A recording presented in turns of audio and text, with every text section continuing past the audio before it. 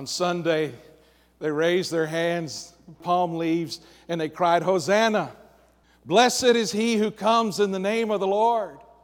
On Friday, they raised their fists in anger, the very same voices, and they yelled, "Crucify him." On Sunday, the religious leaders were telling the crowds, "Be quiet. Jesus, make your people hush." And on Friday, those very same religious leaders were stirring up the crowd and telling them to scream, "Crucify him." In one short week, we go from the parade to the Passion. In one short week, we're introduced to the King and then the Savior. Our readers have read for us all from the same book, the Gospel according to Mark, as he showed us the story, the triumphant entry, standing before Pilate and hearing the crowds cry for his death. And then on Friday, when he gave his life for us, and that centurion said the most powerful statement that had yet in history been spoken. Truly, this was the Son of God. I want us to pause for a moment at Calvary. And the reason I want us to stop here this morning is because I want us to more fully understand the bread and the cup. You see, the reason that Jesus came into town on that Sunday, the same reason everybody was coming into town on that week, was to prepare for the Passover. It was time for the Passover celebration. People who could make it to Jerusalem came to Jerusalem for that reason, for that celebration. Jesus told his disciples, "Go and set up a place for us in the upper room that we can have the Passover." Only this time they didn't understand. They thought they were celebrating Passover the same way they had ever since they were born. They had always done Passover every year the same, but this year would be different. Jesus got them together and they started the Passover, and somewhere during the meal, they began to understand there's something different this year. Jesus began to say things that helped them to begin to grasp the fact that the lamb that was laying there on the table was symbolic of Jesus himself, the Lamb of God. And the Passover began to take on a whole new meaning.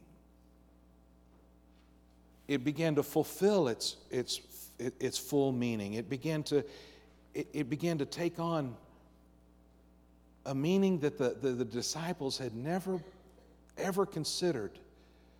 That the meal was not just remembering the past when the angel of death passed over God's people, but it was also a picture of Jesus. So, hours before he died on the cross, he helped them understand the full meaning of the lamb, and the full meaning of the bread, and the full meaning of the cup. So that from that night on, his disciples would always be able to remember what he was about to do on the cross. What he did was paint them a picture that would be passed down from generation to generation to generation, so that now, even today, in Little West, Texas, somebody passed that picture on to us. And now we're going to look at it again this morning. It's a picture of the cross. In 1 John, beginning at verse 4, or chapter 4, beginning at verse 9, 1 John 4 and 9, we see this picture described for us in such a beautiful way. In 1 John 4, beginning at 9, In this, the love of God was made manifest among us, that God sent His only Son into the world so that we might live through Him. In this is love, not that we loved God, but that He loved us and sent His Son to be the propitiation for our sins. Now, I want to move to the table quickly, but before we do, let's look at the picture so that when it's time for us to get to the table, we more fully understand it. And what we find is that it is a picture of God's love. The table is a picture of what happened when Jesus died for us. It is a picture of God's love. Did you hear that described for us in both verses, but especially at the beginning of verse 9? In this, the love of God was made manifest among us. Manifest means to bring it out into the open, to make something public so everyone can see it. God has always loved people. God is love. He has always loved.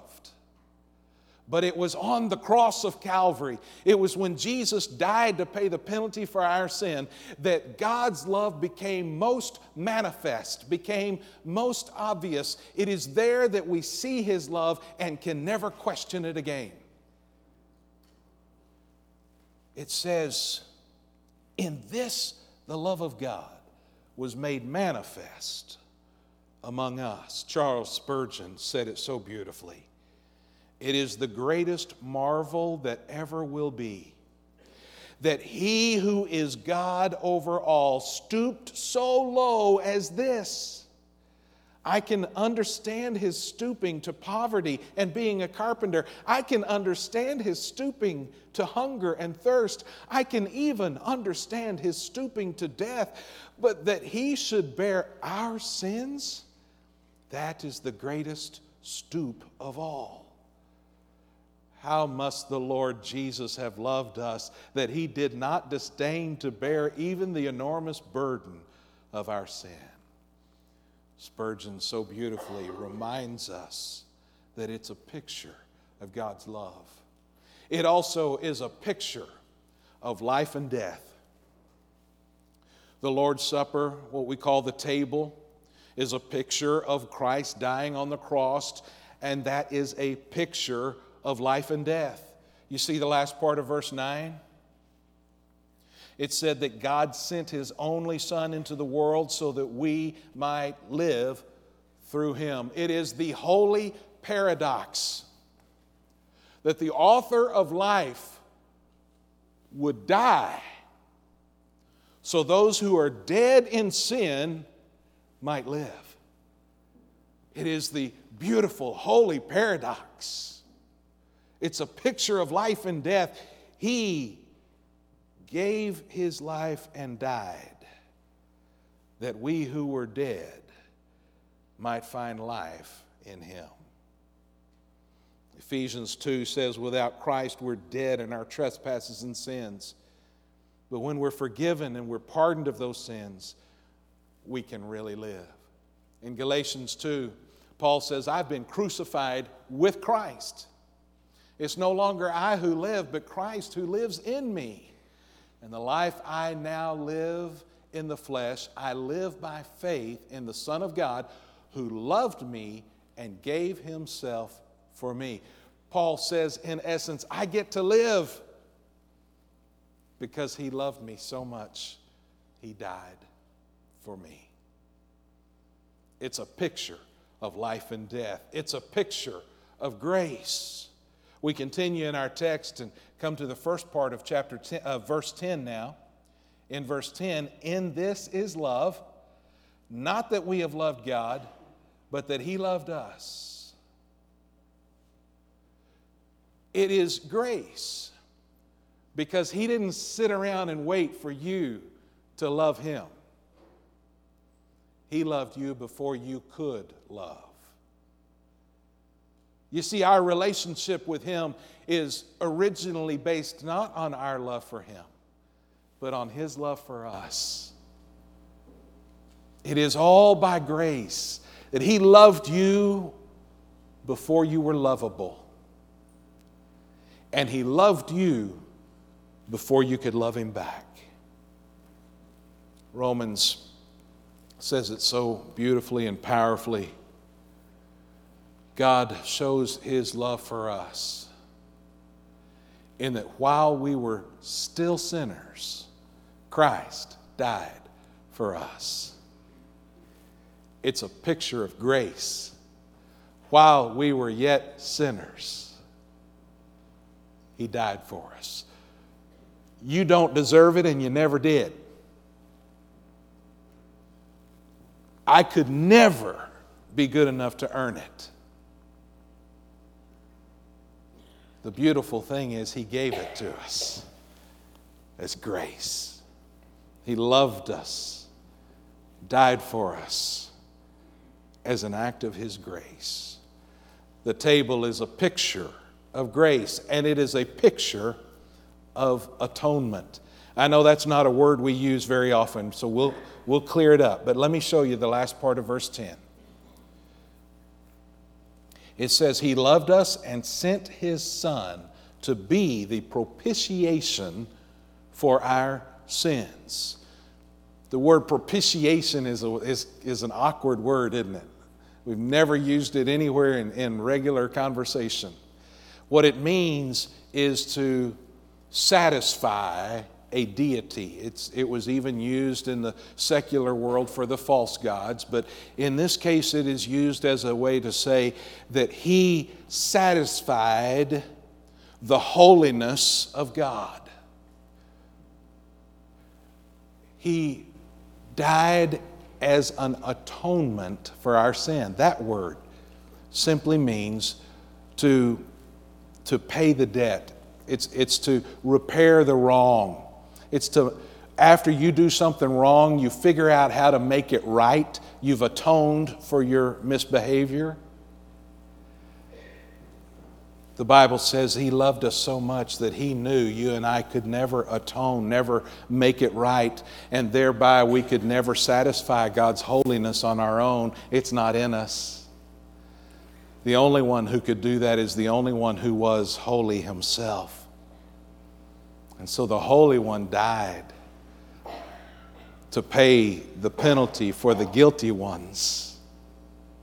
And in so doing, He was a propitiation. He satisfied God's holiness. It's a picture of atonement. He paid a debt we couldn't pay.